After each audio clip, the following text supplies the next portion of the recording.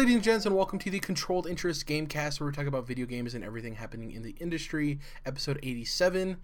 As always, I'm joined by Dom. Good evening.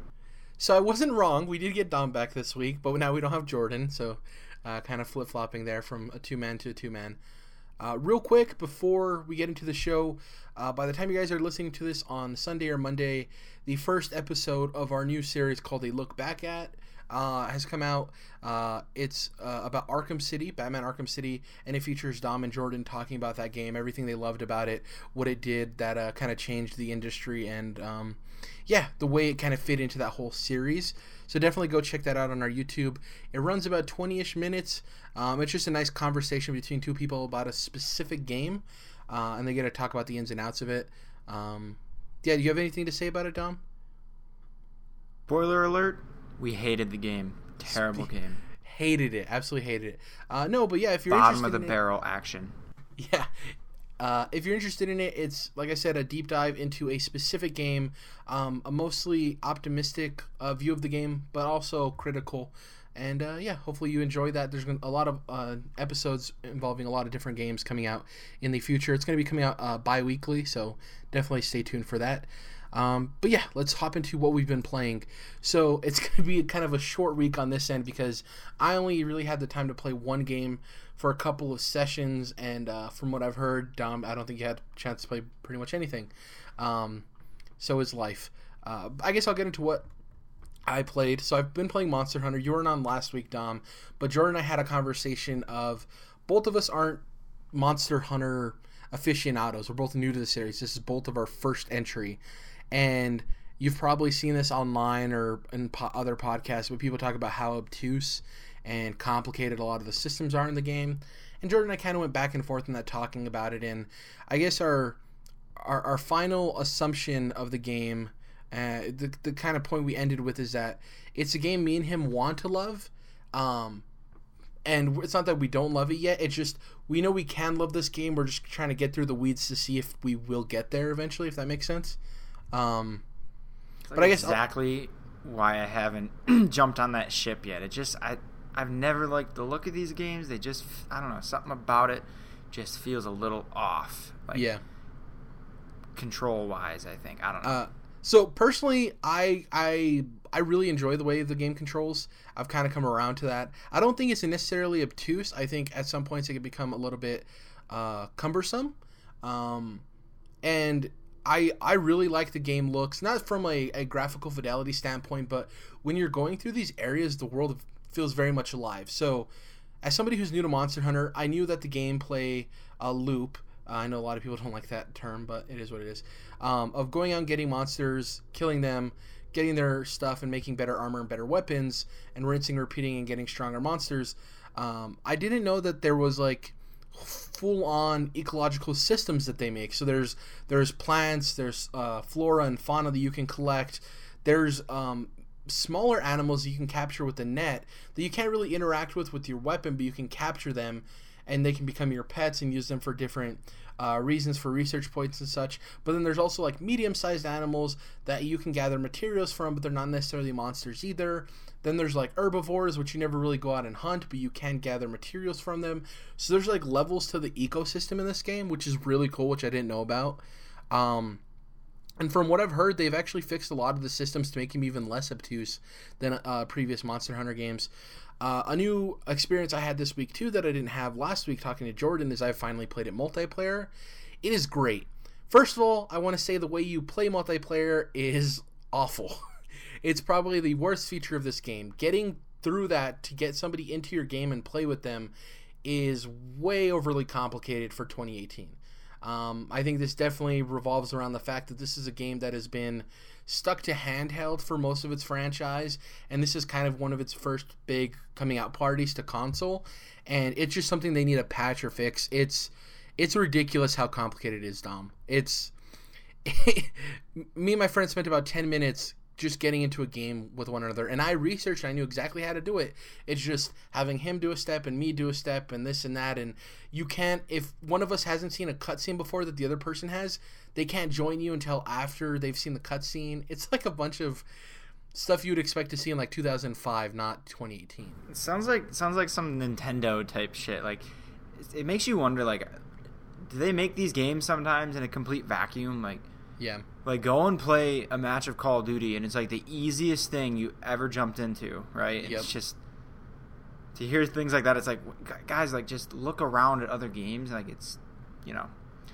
Yeah. I don't know what goes into it. I'm sure it's not an easy thing to develop, but exactly. But it does make it look so.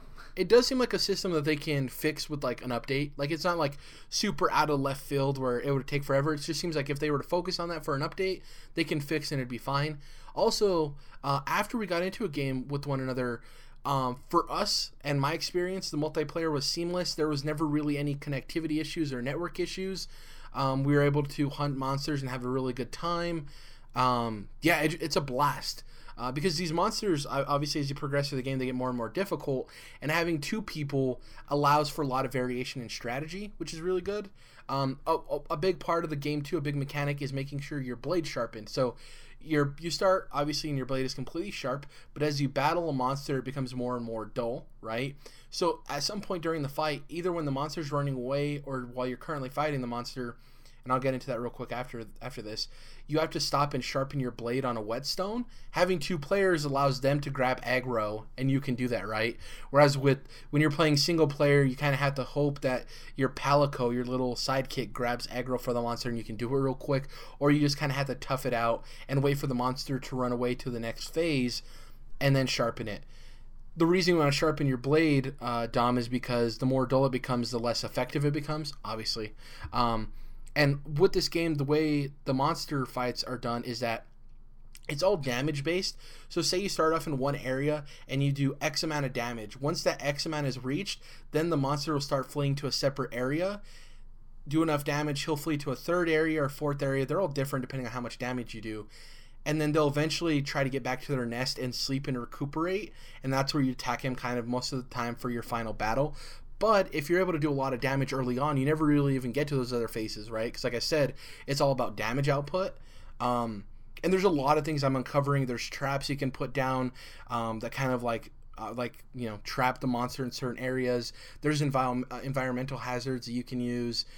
Sometimes you'll be fighting a monster and another monster in the wild will come out and they'll actually have a showdown and they'll fight each other. So like a lot of that damage to that the thing you're hunting can be done by another monster, which is really cool. It's very dynamic. It's very fun. I do think that this is one of those games that is so obtuse and confusing, but if you're just able to stick it out long enough, I think you're good for any other Monster Hunter game that ever comes out. I think these are tools in the game that are complicated, but from what I've heard from series veterans, they never really change that much because they're solid. It takes a lot getting used to.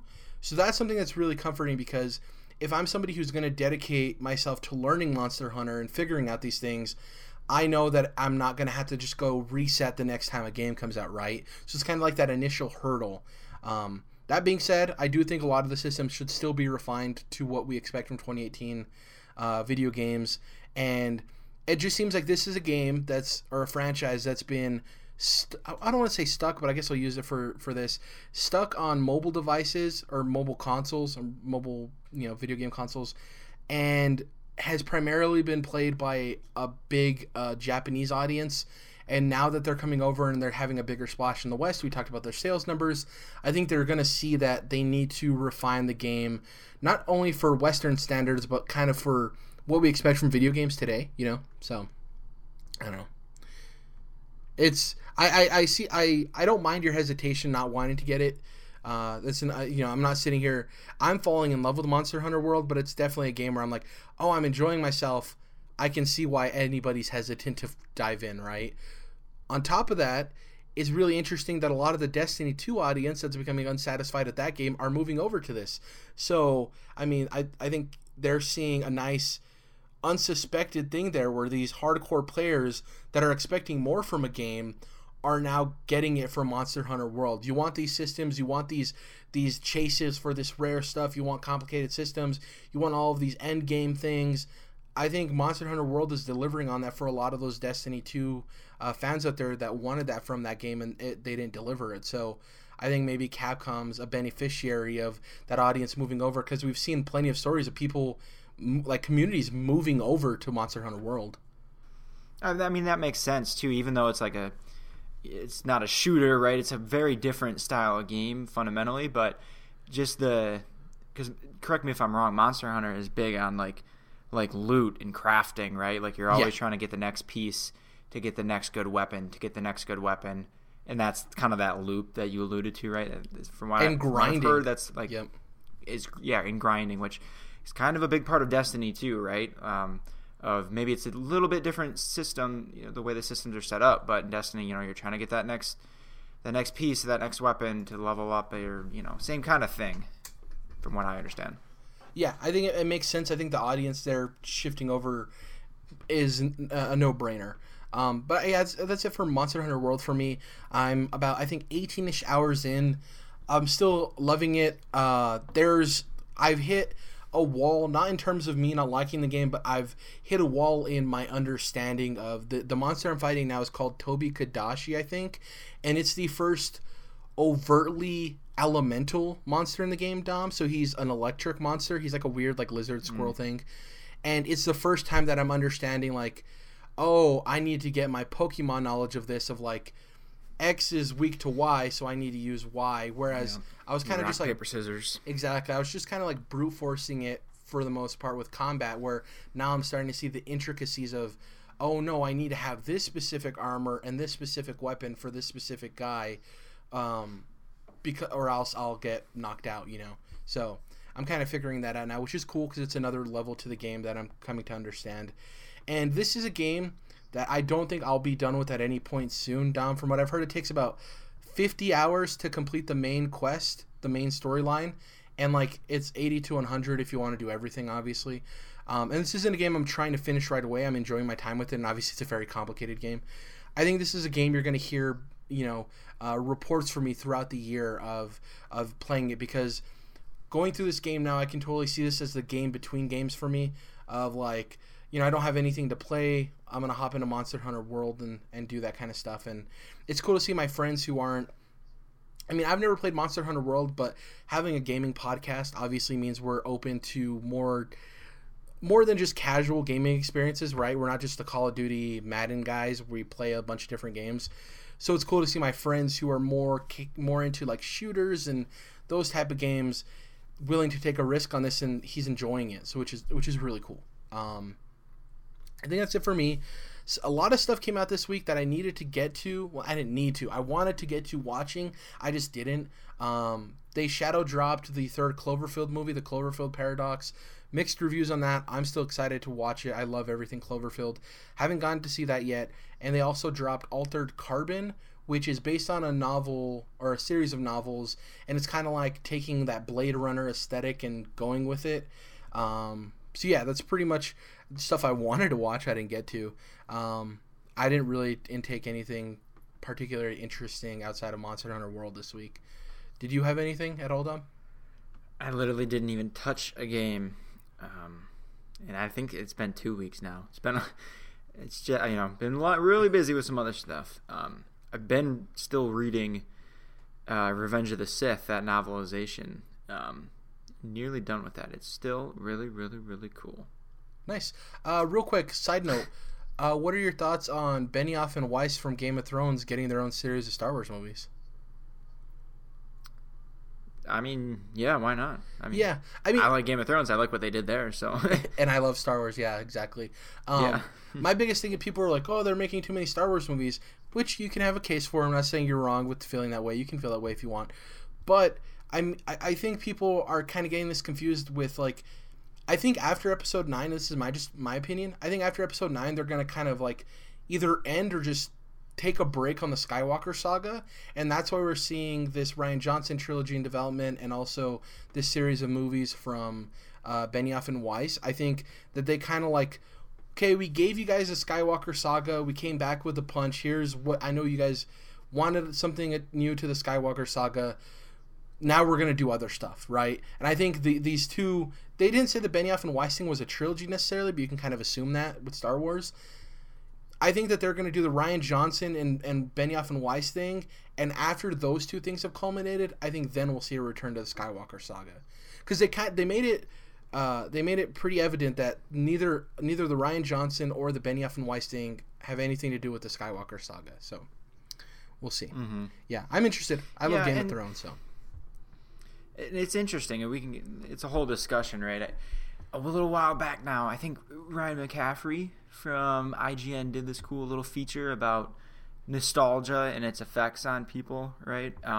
And one of the points in the study he did or sourced was that, you know, the length of time from the last installment in something increases the amount of nostalgia and excitement you're going to feel for it when it comes back, right? So the evidenced by, you know, everyone got so excited for Force Awakens because it had been so long since, you know, a feature-length Star Wars film, right? So all this new stuff is going to sort of start to, you know, dilute that, you know, nostalgia in people. But I mean, I'm not like, oh, it sucks, they need to stop. You know what I mean? Yeah. It doesn't make things worse if you're objectively trying to look at it. I mean, as long as they're good, then they're good. It's I don't see a problem with the volume of stuff they're planning on right now. It just is. If you don't, you know, you don't have to watch all of it, right? There was always a lot of other expanded universe stuff going on too. Yep. That you could have just ignored completely, like most of us did. You know, there was no one complaining about, well, there's too much Star Wars, you know, about all the EU stuff previously. So you could just treat it like that if you wanted to. And if you want to live in a bubble where there's only the Skywalker saga, then feel free, right? Yeah. A lot of people do that about the prequels. Like, they just pretend they don't exist. And more power to them. Yeah, it's weird that I think for people who claim to be such big Star Wars fans, there's people who say and are adamant about it that a Star Wars movie can exist without a lightsaber in it, which is weird to me. Because, like, I understand that point. I could say maybe a Skywalker saga movie couldn't exist without a lightsaber. But, I mean, I would love to see, like, a bounty hunter series of movies or, like, stuff that has nothing to do with the Jedi, you know, or the Sith. And I just love the way those movies look and the universe is presented. And, like I've said, I love Star Wars. I would definitely say that you and Jordan are probably bigger Star Wars nerds than I am. But I do love Star Wars, and I'm okay with seeing new experiences. And like you said, you know, absence makes the heart grow fonder. And maybe these things are the way that Disney wants to have people yearn for more Skywalker saga without bashing people in the face. So they're doing these stories from other creators that have nothing to do with the Skywalker saga. So even though we are getting quote unquote Star Wars, we're not getting what true fans would say real Star Wars. You know what I mean? I don't know. It's weird. It's a muddy subject. I have a lot of issues with the Star Wars fan base solely based on The Last Jedi. That's a whole other argument. But let's hop into the news. The vocal part of the fans. Exactly. Yeah. And it's not, and who knows the timing of this stuff too, right? Exactly. This could be over the next 20 years. These two series. Yep. We have no idea. Right. So I guess we'll hop into the news here. The first news story: Far Cry 5 DLC will add zombies, Martian spiders, and a time-traveling trip to Vietnam. So we basically got the announcement of what the season pass for Far Cry 5 will look like. It's going to have 3 expansions, one called Dead Living Zombies, one called Hours of Darkness, and one called Lost on Mars. Are you familiar with these, Dom? Did you have a chance to look at these? Yeah, I mean, I saw like the cover art or whatever, the promotional images. Dead Living Zombies is essentially a horde mode where you go against zombies. Nothing special there. Hours of Darkness takes players to Vietnam where they will do battle against the Viet Cong. So there, I'm assuming on the surface it looks like a traditional Vietnam War type thing, but in Far Cry fashion, they'll probably throw some Blood Dragon punches in there, some weird outlandish crap. That's my assumption anyways. And then the last one is Lost on Mars, which you basically get into a spacesuit and you get dropped onto Mars and you fight against giant spiders and creatures. Yeah, for me, I guess I'll do my take on it, and then we can kind of discuss it back and forth. Hours of Darkness and Lost on Mars seem really interesting to me in the Far Cry perspective. Like, I loved Blood Dragon. Dead Living Zombies I'm not a horde mode guy. I like zombies, but like horde modes have never done it for me, like ever. It's not my game mode that I enjoy. It's like my least favorite part of Gears of War games. Hours of Darkness is interesting. Like I said, on the surface, it looks like a Vietnam War game. It looks like, I think it's going to be less serious war movie and more Tropic Thunder, if you're familiar with that movie. And it might take some serious tones. It's weird. Kind of like with Far Cry 5, it seems like there's parts of the game that are kind of political in nature, not necessarily intended that way, but they do come off that way in terms of design. So I don't know how Hours of Darkness is going to play out, if it's more serious, if it's more comedic. I'm betting it's more comedic considering it's Far Cry. And then Lost on Mars, I love sci-fi, period. So if you give me the Far Cry engine on a sci-fi game and I get to blast giant spiders, that's cool. So yeah, two of the three are really interesting to me. What about you, Dom? Do these interest you at all? Are they interesting by themselves, standalone? I mean, not really. It's kind of it's interesting because what is stringing all these together, including Far Cry 5, right? Like, I'm super stoked for Far Cry 5, but like this stuff, like each one is so different that I don't know. I'd rather have more Far Cry 5 and not this weird stuff myself. I mean, each of these could be great, or some combination, but I'm not like trying to bash them, but it's just like that's not really what I would have wanted out of it. But yeah, whatever. I mean, I'm not critical of it. I guess I'm just they're not really doing much for me. I'm just excited for the base game, really. Well, and an interesting thing too is there's the whole discussion of what DLC should be for games. Like Frozen Wilds is a piece of DLC that does it take place at the middle of the game, or is it post game? Frozen Wilds. No, I mean it's not post, but you should be pretty close to the end. The level, the entry level is pretty high, so you should be close to the end, but technically it's before, because that game, when you beat it, it's kind of old school, where like it doesn't stay beat, you get put back to your last save, right? Yeah, it's one of those.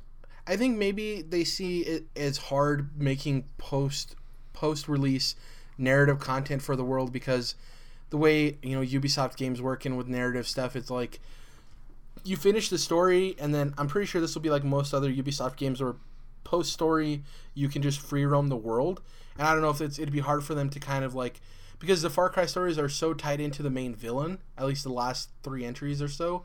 So I wonder if they're like, it's easier for us to come up with these wacky side things than it is to like try to fit in another bad guy or some other kind of story. I agree with you. I think having something set in the actual like Far Cry 5 realm of reality would be interesting. The way I would love for them to implement this, though, so it did make sense, Dom, is I would love if in Far Cry 5, in some like wacky little Montana city that you pass through, because I don't know if it's one county, right? It's not one city. I believe it's one county that the game takes place in. Yeah, either way, county. Yeah. So I'd love if in one of these little cities you walk into like one of the buildings and it's an arcade, and each of these is an arcade machine. So obviously, as they release, it's just like an arcade machine.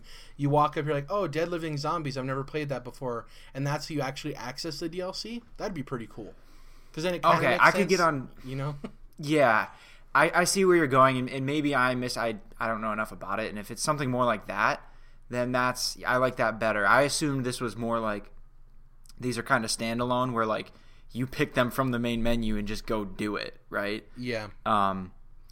Because if it's more like the Fallout DLC, where some of them are outlandish, like one of them from New Vegas or Fallout 3, one of them, you get abducted by aliens, right? And the whole thing is on a spaceship, right? Yeah. Just nuts, and doesn't really make, it's not Fallout. It's a different thing, but you get abducted from the wasteland, so it's not completely separated, if that makes sense. I think that's cooler, but yeah, like I would love if you just walk into this little arcade and they're like, oh, we have a new machine back there, check it out, like one of the NPCs says, and you walk back there and it's like, I'm assuming Dead Living Zombies will be the first one released, because in the promotional material that's the first one listed, and it's like, yeah, it has all the graphics on, it's decked out, and you click on it to play it, and then that which jumps you into the DLC. I think that'd be pretty cool. Mm-hmm. That would be cool. That'd be a good way to get in there. But like the Vietnam one, I don't know how you do that. Like, what do you like have a flashback or some kind of PTSD thing, and then you're all of them could be video game like arcade cabinets, but then once you enter it's like you enter into the world, or they could do something where like I guess Dead Living Zombies is an arcade machine, Hours of Darkness is a movie that's playing, and then Lost on Mars is like a book or something. I don't know. I think it'd be cool to like narratively tie it into the world as it exists, than for it to be a separate menu click on thing. I think that fits more, and it makes me a little bit more at ease when I go to jump into it. I agree with you on that. Be a little bit creative with the way you introduce your DLC. Yeah, hell yeah. The next story comes by way of GameSpot. It's a rumor. Call of Duty's next game will be Black Ops 4. This is kind of assumed. Yeah. The next game in the series is coming by way of Treyarch. Treyarch's known for Black Ops. Activision, this is an update because the earnings call happened the day of recording this. Activision has now confirmed Treyarch is making 2018's Call of Duty. No duh. I mean, they don't really need to confirm that at this point.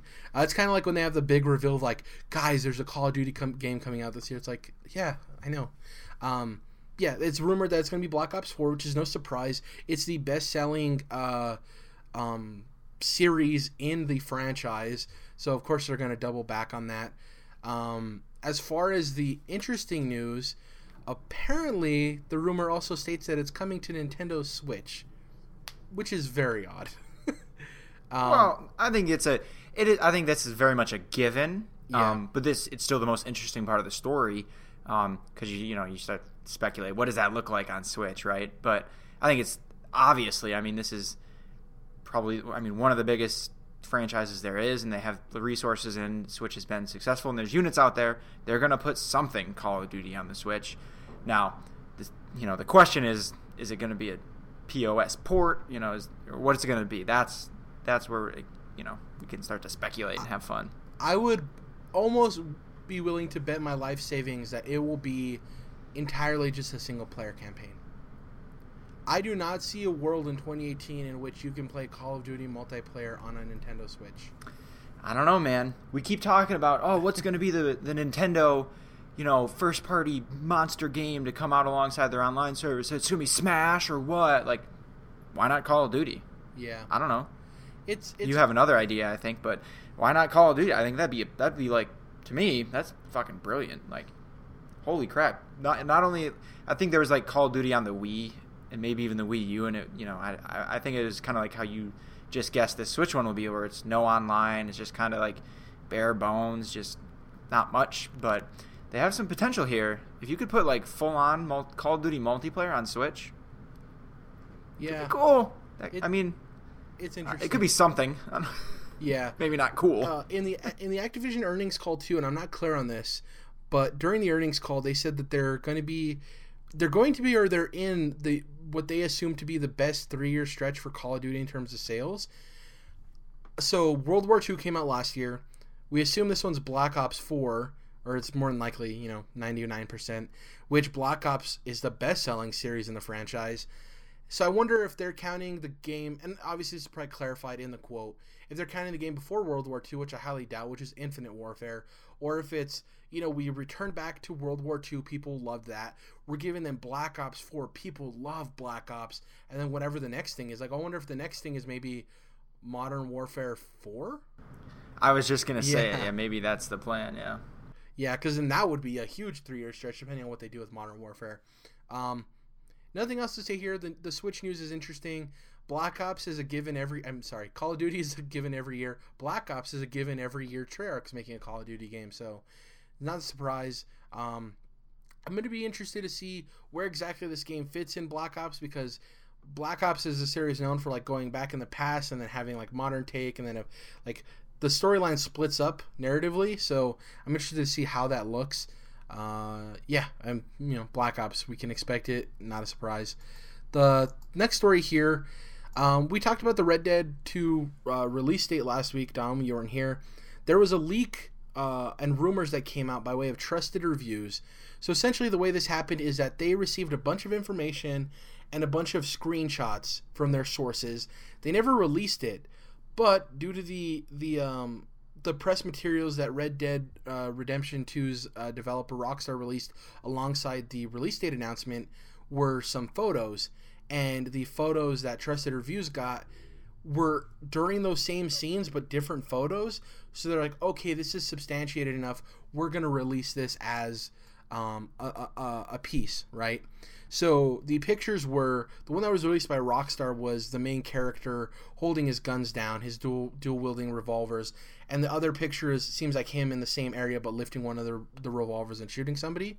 And the other image is of one of the characters riding on a horse. The image they have is a close-up of him turning towards the camera, which is probably the next scene in that cutscene. So they fit pretty well. Like, they look really legitimate. Anyways, that being said, the actual information that came out is pretty astounding. So they state that the Red Dead Redemption 2 online component will feature Battle Royale mode, Revive and Survive, and Money Grab modes. Revive and Survive seemed like Kill Confirmed, if you're familiar with that in Call of Duty. And Money Grab seems like a game mode where you just go around this certain section stealing money from each other, and probably whoever at the end of a time limit or something has the most money wins. The Battle Royale thing, obviously PUBG and Fortnite are blowing up, so it comes as no surprise that they would try to put something in there. That could be what the possible delay was for, is for them to kind of fit that in there. I think Rockstar has a tremendous team of developers. I don't think it would be that hard for them to shoehorn it in the way Epic was able to with Fortnite. I want to talk about the other stuff here. I'm trying to look for it real quick. Okay, here it is. The memo also states, much like GTA Online, players will be free to explore the open world, although it will supposedly provide far more depth than Rockstar's previously online efforts. For example, NPCs will decorate storefronts with amenities and package things away when night comes. So there's a day-night cycle with the NPCs. Frequent rewards will be handed out to players for completing certain tasks. These might range from traveling a certain distance to murdering an enemy using a bow from 100 meters out or something like that. Apartments from GTA Online will return in the form of tents, which can be owned and upgraded by players. These are purchased in the open world and also come in a variety of different themes. Online play will include access to a number of shops and NPCs, which provide the players with the equipment and missions. Free events can also be organized outside of standard playlists, like spontaneous treasure hunts and death matches. The other thing here, hold on, this GameSpot has a tendency to act a little finicky, so I'm trying to get to this article. They basically talk about a lot of the other things you can do in the single-player part of the game, which include some of the interactions you can have with NPCs and such. Sorry, I'm having trouble with this article. I'm trying to get the information, but for some reason, Trusted Reviews is having some server issues. So I guess that's it. I can't really get into the specifics of the story mode stuff off the top of my head. I don't remember a whole lot of it. But yeah, what do you think about this? Do you think Red Dead's going to have a Battle Royale mode done? Yeah, I mean, seems legit, I guess. Why not? Yeah. Why wouldn't it, right, at this point? Makes sense. Yeah, and the only surprise, I think, maybe there is one, but GTA Online hasn't done anything in that line, has it? No, they have a mode that people say, oh yeah, GTA has a Battle Royale. It's not even close. I think you spawn with weapons. The map isn't very big. It's like 15 people. It's like a very watered down version of that. Yeah. And I think Red Dead lends well, right? Lends better to the Battle Royale because it's open terrain as opposed to like a cityscape, which is kind of weird. So, yeah, and maybe like they tried messing around with it in GTA and just it wasn't stable, or they just eventually decided to just put that watered down version in GTA, like you said, and then move on to Red Dead for the big Battle Royale mode. Dun dun dun. Yeah, and then maybe that has to do something to do with the delay, like you said too. So I could see that. So Trusted Reviews decided to work with me again. Sorry, do you have another thing you want to talk about? No, and then in addition, like all the other parts of this leak or whatever, I think seem, checks out. Like sounds about right, like what we'd expect, right? So, seems legit. Yeah, I think it's pretty legit. The single player stuff, which actually Trusted Reviews website was willing to work with me here, but was having trouble loading. It also talks about when you find these locations throughout the world in single player, obviously the cities and stuff, they'll have general stores, gunsmiths, undertakers, a slums market, which will apparently be a method of procuring equipment at a reduced price, so kind of like the black market. There will be vehicles in the game, which include minecarts, handcarts, horse-drawn carriages, and also railway trains. which are a way to kind of transport across the open world, probably gives you an explanation for fast travel or whatever. Also, with the solo campaign, side activities will be available, horsemanship challenges, plants and herbs can be gathered, your typical open world stuff. The last part here, which was pretty interesting, was that they're kind of going for a more dynamic, quest kind of thing with, I don't know, you didn't play GTA 5, but GTA 5 had this thing called Strangers and Freaks, where these random side quests that can happen at any point, where somebody gets their purse stolen, or they're just these things that naturally happen. They're not go to point A and start this quest. And it's this article basically states that they're doubling down on some of those things because it is the Wild West. You would assume those kind of crazy things would happen a little bit more often than in modern society. So that's pretty interesting. There's also going to be a mysterious stranger in the game, which gives me Fallout vibes, if you're familiar with that. It was his name Mysterious Stranger 2 in Fallout? Yeah. So it basically goes into talk about everything we expect from a Rockstar game, a wanted level, and yada, yada, yada. I think the Battle Royale is the biggest takeaway there, and I would be super excited because I like the polish Rockstar games have. My only concern is that my least favorite part of GTA and Red Dead were the actual shooting mechanics, using your Deadeye or Red Eye or whatever it's called in Red Dead Redemption. I don't remember what it's called, but it's basically the mechanic where you slow down time, Dom, and you aim, and then it marks a bunch of areas, and then you guys shoots. That was the best part about the shooting mechanics in Red Dead. GTA 5, I've never been a fan of the way the guns feel in it. So my biggest area of concern there is for a game like PUBG or Battle Royale games, and then becoming competitive, or for people wanting to play them, your gun mechanics just have to feel good. And maybe, Red Dead is such a pretty world that people overlook that and they're okay with it. But for me, if there's a Battle Royale mode in Red Dead Redemption 2 and the gun play doesn't feel right, then it's probably not going to be something for me. But it'll probably be something for millions of other people. So, yeah. It's a huge thing. I've never enjoyed the gun mechanics in GTA. They're not what I get drawn to those games for. It's just the open world, larger than life sim aspect of them is what really hooks me. The shooting has always been a weak point to me. Kind of like the Uncharted games, in my opinion. Same thing, for me anyways, for my tastes. I guess the last thing we can go into here isn't necessarily a news story, but we touched on it earlier. We don't know what Nintendo's big fall release is, right? We don't know what their big game this year, period, is. We know Bayonetta 3 is in the works. We know that Fire Emblem is in the works, and that's supposed to come out this year. Fire Emblem, as excited as I am for it, yeah, Wolfenstein, but that's a port. It's not really a new release for Nintendo, like a exclusive. As excited as I am for the new Fire Emblem, that's not a game that's going to be a big tentpole blockbuster. We know that Metroid Prime 4 is in development. Is that coming this year? Who knows? There was a recent rumor that Bandai Namco is apparently working on it, which is really interesting. It'd be so weird if From's next game was Metroid Prime 4. Because obviously From is owned by, or works with Bandai Namco. I don't know if they're owned. Yeah, I don't think From Software is independent. I think they're owned by Bandai Namco, I'm pretty sure. Yeah, now I'm curious. I want to look that up. Yeah. Anyways, we don't know what Nintendo's big release this fall is.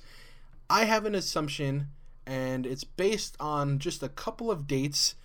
So we know that their big online service is coming in September. You also mentioned that earlier when we were talking about Call of Duty and Black Ops 4 coming to the Switch. That's coming in September. People have assumed that a game is going to release alongside it. I'm not a huge fan in this. I don't know why you would need to release a game next to it. It's kind of weird. For me, my thought process on it. But if we are living in a world where, yes, they are releasing a game to coincide with the release of the online service, a lot of people speculate that it's going to be Smash. I have another idea. So we know that they're planning on releasing a Pokemon game this year. They're saying they're kind of re-energized and they're evolving what we know a Pokemon Core RPG to be. That game isn't coming this year. I would bet money on that game not coming this year. What I could see coming this year is a 3D remake of Red and Blue. The original games were released in 1998 in September 30th in the United States. So this year is the 20th anniversary of Pokemon Red and Blue in the United States. Obviously, the 20th anniversary happened 2 years ago for Japan. It came out in 96 for them. I think it'd be something really cool. 20th anniversary here in the United States. A 3D remake, reimagining of Red and Blue. And you're saying, well, if you don't think that other games coming out this year, why would you assume this one would be? A 3D remake or retelling or reimagining of Red and Blue, I think for a number of reasons is a lot easier to develop and get out to people a lot sooner. You have a lot of the assets. People don't understand that whenever a new Pokemon comes out, they have to design and R&D a bunch of new Pokemon, a metric ton of them. With Red and Blue, you have a set amount of Pokemon. You already have them there. They're the oldest ones. And this can include other Pokemon too. This doesn't need to be a Gen 1 thing. But I think it'll be based on the Pokemon that already exist, right? Putting that into the 3D space, they already know all of the narrative things they have to hit. It's already outlined there. They already have all the gym leaders. They already have all the Pokemon. They already know everywhere everything needs to be. They're not creating a new world. They're not creating new gym leaders, new Pokemon, all of that stuff, right? They have a design template. So that's why I think this is, if we are getting a Pokemon game, I would bet on this 100 times over than a brand new entry. I could see it. My only counter to your thought process there with, they already have some of the work done is I could be wrong, but I assume a lot of that work that they already have done would have been done in parallel anyway with the other work, if that makes sense. Yeah. So you're right. They don't have to tell a story. They only have to make new character models, not new models, but 3D versions or updated, whatever. Yeah, up-resed. Yeah, and that could have been done in the newer ones. Yeah, right. So that would have been done in parallel with the story being written anyway, and so on. Right. So I don't know, just from a project management point of view, how much time you might actually gain to the overall dev cycle based on one chunk of it missing. It's not like these things happen one after another, right? Yeah. But I mean, that doesn't disprove anything you're saying. It's just they could have been working on this for a while anyway. So exactly. And like my biggest thing is, I think that the scope and everything they're talking about the new Pokemon game being for Switch, I don't think that gets developed in like 2 years. And Ultra Sun and Moon was something they released last year. It was an update to obviously Sun and Moon. I could see them working on that update alongside this. If we were to get the new Switch Pokemon game, I could not see that coming out this year if they were also working on Ultra Sun and Moon. You know what I mean? Like, yeah, handling two projects at once. I could see this plus Ultra Sun and Moon. I couldn't see the new game plus Ultra Sun and Moon and that game coming out this year. And I think from a production standpoint, having everything in place allows you to focus on assets and newer mechanics, as opposed to when they create a new Pokemon game from the ground up, they have all those things. They have to figure out what region they're doing, what's the overall theme of this generation of Pokemon, what's the difference between the two versions outside of exclusive Pokemon. What does the land look like? What are the new features we're implementing? What are all of the new Pokemon, all 100 plus that they add to the game? Like, there's a lot of things that go into developing a new generation of Pokemon. Not saying that this one would be, easy, but I think there's a lot of things that would allow it to come out in that shorter time frame, right? And obviously this is all speculation. There's no rumors. We haven't heard anything about this. I was simply sitting there wondering, isn't it the 20-year anniversary for Pokemon? And I looked it up and I'm like, yeah, September 30th, 1998 is when Red and Blue came out in the United States. And that would be really cool because obviously Pokemon has a huge online infrastructure for people playing online. And I think people love Mario. Obviously, people like Link and The Legend of Zelda. Legend of Zelda doesn't sell consoles the way Mario does or even Pokemon does. And I think as awesome as a new 3D Pokemon game from the ground up, reimagining of the series sounds and how excited we are for that, I don't think that would sell as many units as a 3D remake of Red and Blue. Like we talked about also in this episode, Dom, nostalgia. And we got those ports in 2016 to the 3DS of Red and Blue. They were ports, having a remake of Red and Blue would ship Switch units like crazy, even though I don't see how they can move them any faster than they already are. I just, if we're getting a Pokemon title, I really think it's this. And if this doesn't exist, then I don't think we're getting a Pokemon title for at least, a year and a half from now. So I don't know. And I seriously hope myself personally that that's what's going on, because I'd be way more interested in a remake than a whole new one myself. So I want both, but I would love for people like you who aren't super interested in like a new generation, that are the quote unquote Gen 1ers, to be able to come back to Pokemon and you're like, it's kind of like the thing when remakes come out of like, oh, this is the way I remember, except not at all, because it was in a 2D plane when we first played it, and now it's going to be in a 3D plane. And I would just love to see what they could do with it. With the power of the Switch, I know it's not what PS4 and Xbox One has, but they have enough power there that they can up-res those models to beautiful quality, close to the anime in some aspects. And I don't really need much different from the original game, outside of like touching up some modern aspects of it, like making sure there's like a run mechanic and like improvising it and making it fit well in today's ecosystem of video games. But like the storyline I'm fine with, the characters going down to all those different places, you don't really need to change much for me. A couple of new mechanics would be cool, but like just a 3D remake of the game would be awesome. I'd be super stoked with that. Yes. Hopefully it happens. Like I said, this rumor or speculation is not founded in any tangible evidence outside of the game releasing September 30th, 1998 in the United States. It was just an idea I had that I thought would be fun to talk about. Next week, we are going to be having a guest on the show. Ian Hink is going to be joining us, barring any weird conflict or something happening. Hopefully we'll have everybody back. We'll have Dom, Jordan, and Ian, everyone here. What was I going to say? I'm trying to think. No, are you picking up Shadow of the Colossus, Dom? I haven't. I really, really want to, but I haven't even bothered because, like I said, I haven't even touched you haven't had time for anything. Yeah. In the past 2 weeks, so I'm like, well, I'm not going to buy another game right now.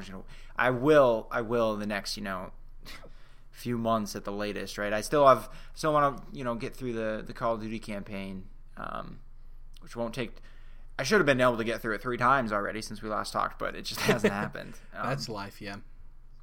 But I really do want to, pick up Shadow of the Colossus and run through it. And that in itself isn't a huge game either. So I'm running out of excuses. But yeah, that's like next on my list. I've never played that before at all. So apparently it's life-changing. Yeah. So let's hop into the part of the show where we're talking about what we're going to be playing. Hopefully for you it's something. But I guess I'll start with myself. So I want to finish Celeste. I'm about 3 hours into that game. Loving it. We also talked about that. Yeah, we also talked about that last week too. I hadn't had a chance to touch it this week because I was kind of focusing on playing some Monster Hunter World with the time I had. But I'm about 3 hours into that. Loving it. It's awesome. It definitely scratches that Shovel Knight itch, that difficult platformer itch, that Mega Man itch. Great game. That's something I would suggest for you to get, Dom, if you're looking for something new to play on your Switch, on your handheld. Obviously, when you have time. But yeah, I think you would like Celeste. What else? Monster Hunter World, gonna be playing that.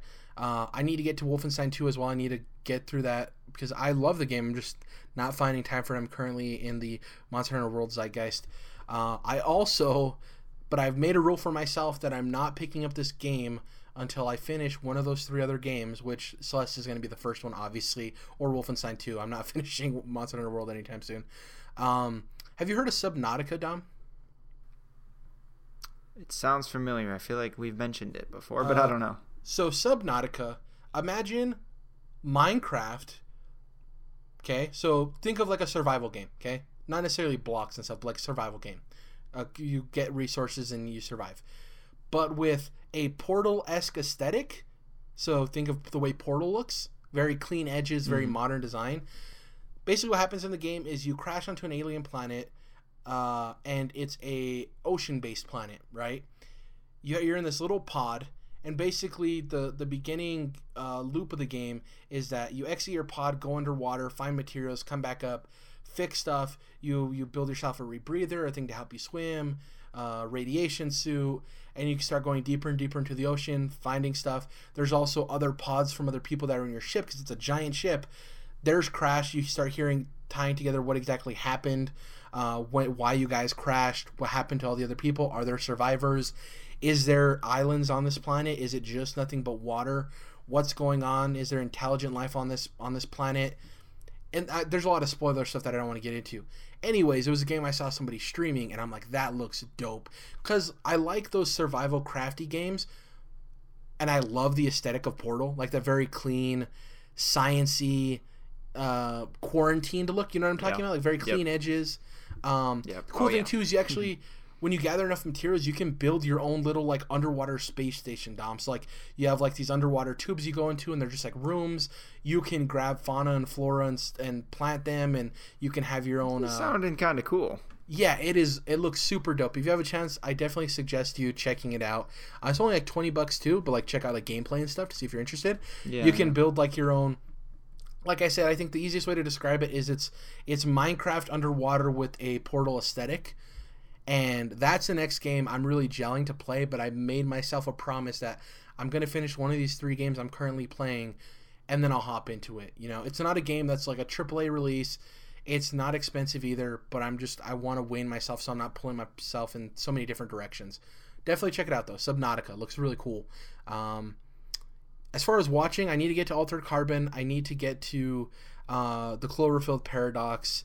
Walking Dead comes back this week, I think. And though I'm not it's the 20-somethingth. Oh, okay, so it's not a while. Didn't it used to come out the week after the Super Bowl? Or am I not right with that? Maybe, but you might be right, but it's not this time. Okay, I can wait 3 weeks. That's good. Like I've said before, not the biggest fan of Walking Dead, but I've stuck with it this long that I want to see what happens. I've invested so much time into it that I'm like, you know, I want to see exactly what goes down. Mute comes out in the next couple of weeks, I think, that new Netflix movie from the director of Moon, which is one of my favorite movies of all time. Also the director of Warcraft, unfortunately, Duncan Jones. I'm trying to think of what else comes out in the next week. We'll be recording before Black Panther comes out. Super excited for that. Yeah, it's pretty much it for me. I'm also thinking about, I don't remember when Annihilation comes out, the movie with Natalie Portman. But the novel for that movie is 200 pages, which is like nothing. So I'm thinking of possibly buying that and reading it before the movie comes out. Once again, love sci-fi. And I know Annihilation has been a big thing in the novel space for a long time. Now there's a movie. It's an excuse for me to get around to reading it. And yeah, it's pretty much it for me. What about you, Dom? I know you plan to play something or hope to play something. And if it's anything, it'll probably be Call of Duty World War II. Awesome. You started that a couple of weeks ago, right? The campaign. Yeah, and I got like maybe 2 hours or so into it, so I got a little bit left to go. Who's the Josh Duhamel or something? Right, is the main like celebrity in it? He's like the squad leader. And I'm not familiar with him, but yeah. I don't even remember what he's in either. I think he's just like famous for being famous. I really don't know what he's in. I'm with you there. I also, like I said, I strongly suggest you at least checking out some stuff for Subnautica, Dom. It might not be a game you're interested in, but I think it's on the outside looking in, it's an interesting enough game to like, I wonder if I'd be interested. Okay, no, or oh yeah, this is something I want to check out. You know, so yeah, I'll look into it. Yeah, do your research. It's pretty much it. Hopefully you guys join us next week for episode 88. Like I said at the beginning of the show, if you're listening to this, please go and check out our new series, A Look Back At. They're 20 to 30-minute conversations solely about a specific video game, what we loved about it, what we liked about it, what we didn't like about it. A mostly positive spin on the discussions, but we are critical. And the first episode features Batman Arkham City, and it's hosted by Dom and Jordan, and they talk about it. We have episodes coming out in the future. It's a bi-weekly show. We have episodes already in the can for Limbo, Modern Warfare, and I can't remember the other one that we recorded. Shovel Knight. Those are the other ones we already have in the can. They're not always going to be 2 people from Controlled Interests. Most of the time, they're going to be one of us and a guest, or sometimes us in general, a mixture of me, Dom, and Jordan. They're 2 people at the most because I like to have them discuss it. And yeah, definitely go check that out, please. I put some work into editing it, and hopefully you enjoy it. And yeah, hopefully you guys join us next week. If you can, subscribe to us on YouTube, follow us on iTunes, leave a review if you have the time. Definitely appreciate it, and it helps us out. And yeah, we'll see you guys next week when Ian comes by from Easy Allies to join us and talk. He'll probably want to talk about Monster Hunter World, because I think he's currently in the zeitgeist too, so we'll have a neat little discussion there. He's never really been into it either, Dom, so it'll probably be a three-way discussion of me, Jordan, and Ian talking about a franchise that we're playing that we all don't have experience in, so we'll see what happens there. And yeah, any closing words, Dom? Alrighty then. See you guys next week.